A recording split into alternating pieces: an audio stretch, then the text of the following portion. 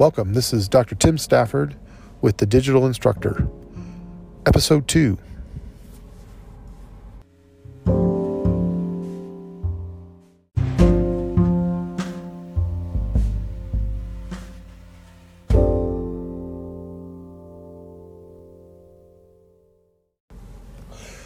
Hello, this is Dr. Tim Stafford, and this is The Digital Instructor, Episode 2. Today we're going to be talking about digital literacy.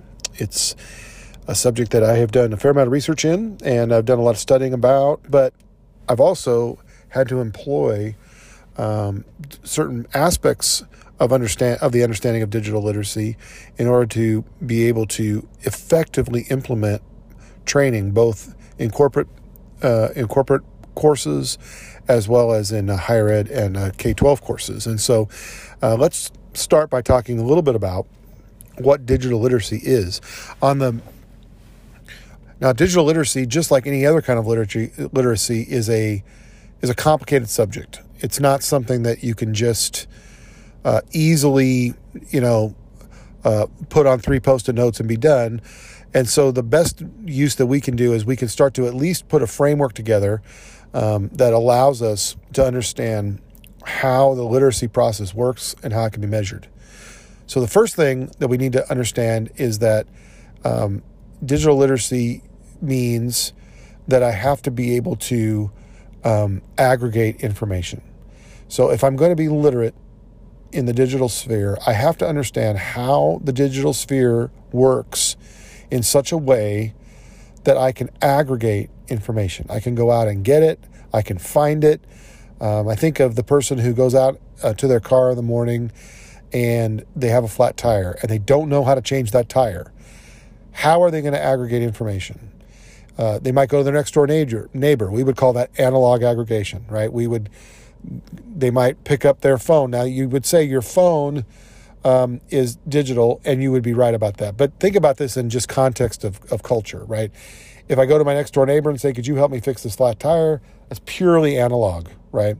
I have to actually walk over, I have to manually, it's a human to human interaction. If I call on my phone might be plugged into the wall, like what we did when we were, kids in the 80s, and you had the million long a spirally bendy cord that you could take into the next room. You might still have one of those.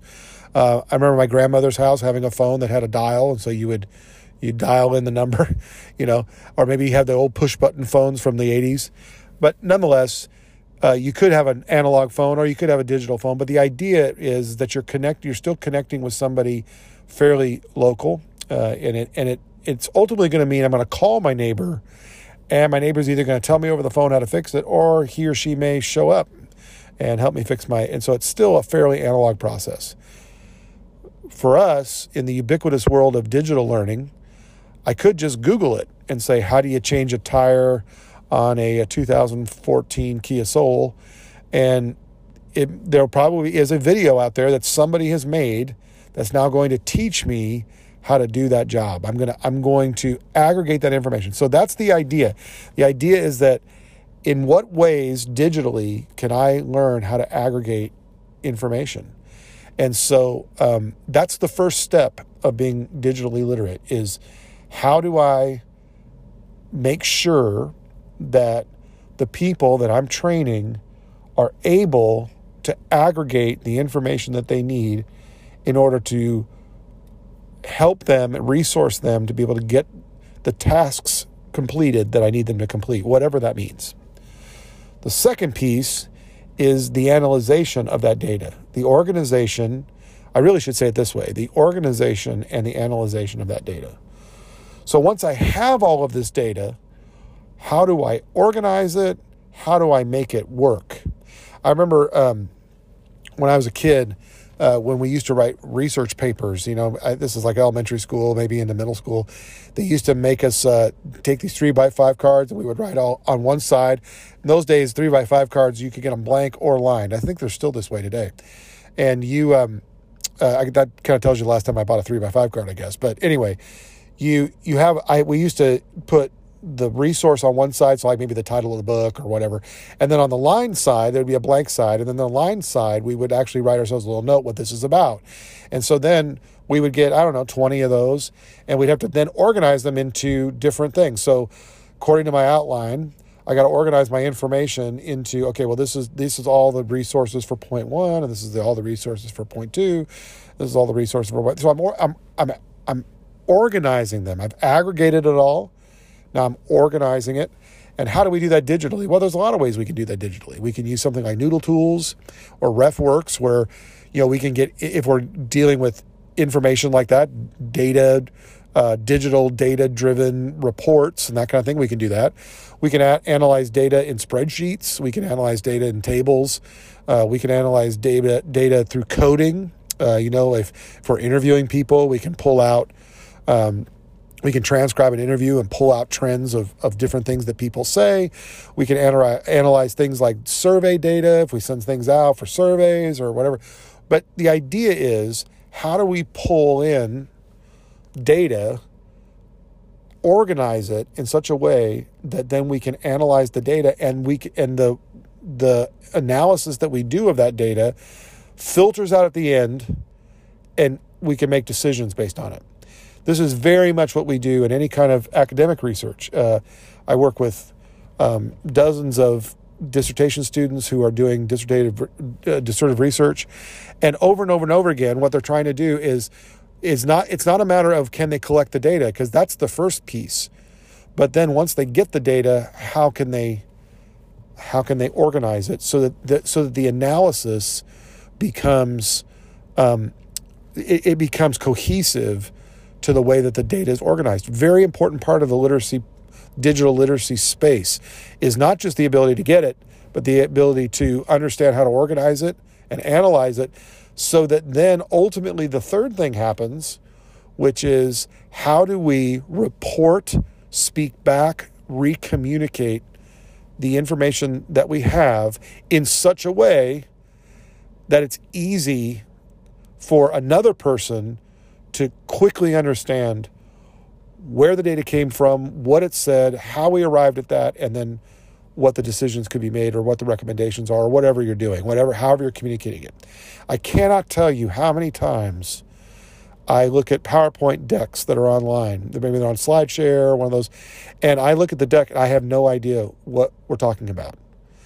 So in a sense, I say to myself, well, this deck must be being driven by the person whoever's speaking, and that's fine. I mean, if I'm coming to a corporate setting and I'm going to do a presentation, I might have a slide deck behind me that doesn't really stand alone, because it's just there as an aid, as a help for me to deliver the information. So there might be a graph on there, and then I'm going to talk about the graph, and then but if I'm going to put together a report that somebody's going to read, or I'm going to put together recommendations, or I'm going to put together a storyboard for a course, or if I'm pitching the ability for somebody to understand how this is going to happen in a digital space, if I've got a student that I want to have them deliver something to me at the end that's going to make that I'm going to be able to understand, that literacy piece is so important that they know how to do that. It's not just writing things down.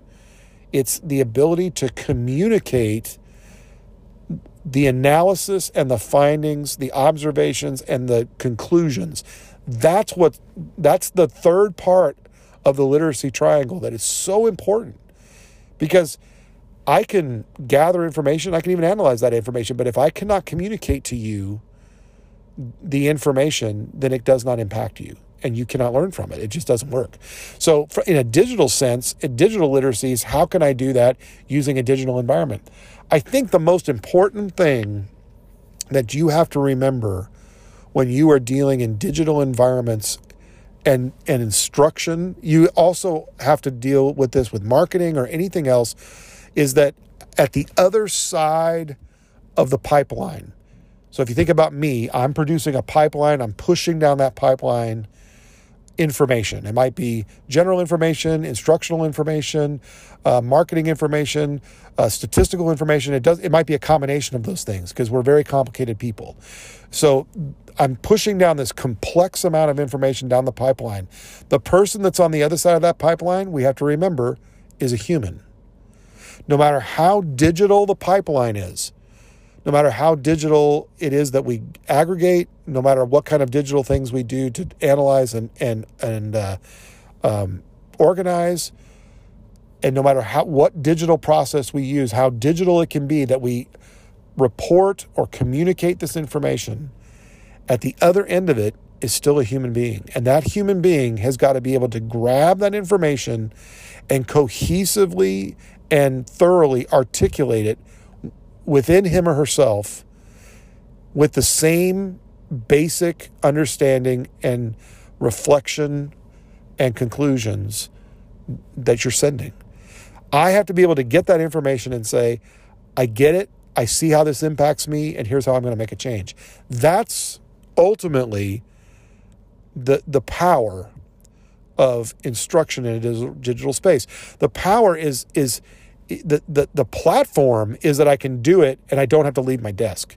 The power, though, still is the same as when we used to deliver instruction in a conference, whether we deliver instruction in a classroom, or whether we deliver instruction through a podcast or whatever. The idea is that a person should be able to hear that information, take it, and then make decisions based on it so that it impacts them one way or the other.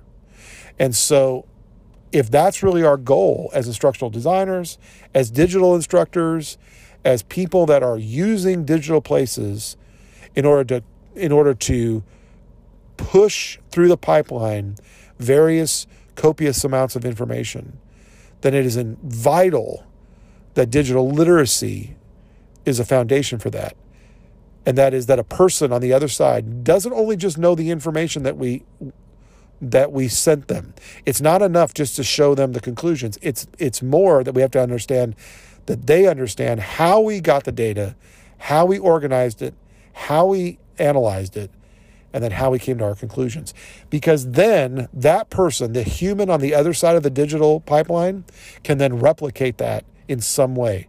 They can ask themselves, am I seeing the same thing? Does this resonate with me in some way? You're only going to get that kind of a response if the literacy piece is in place.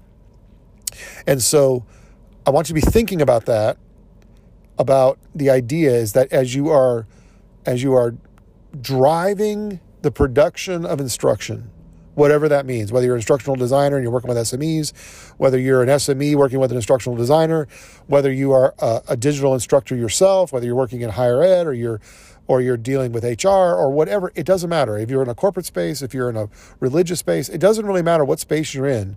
If you're using digital technology to create a pipeline to push the information through, then it is very important that it's understood that digital literacy, the triangle is aggregation, organization and analyzation, and then communication. If you have those three things in place and the person on the other end of the pipeline can replicate and re-explain what you've said, then your education, your information exchange through the pipeline has been successful.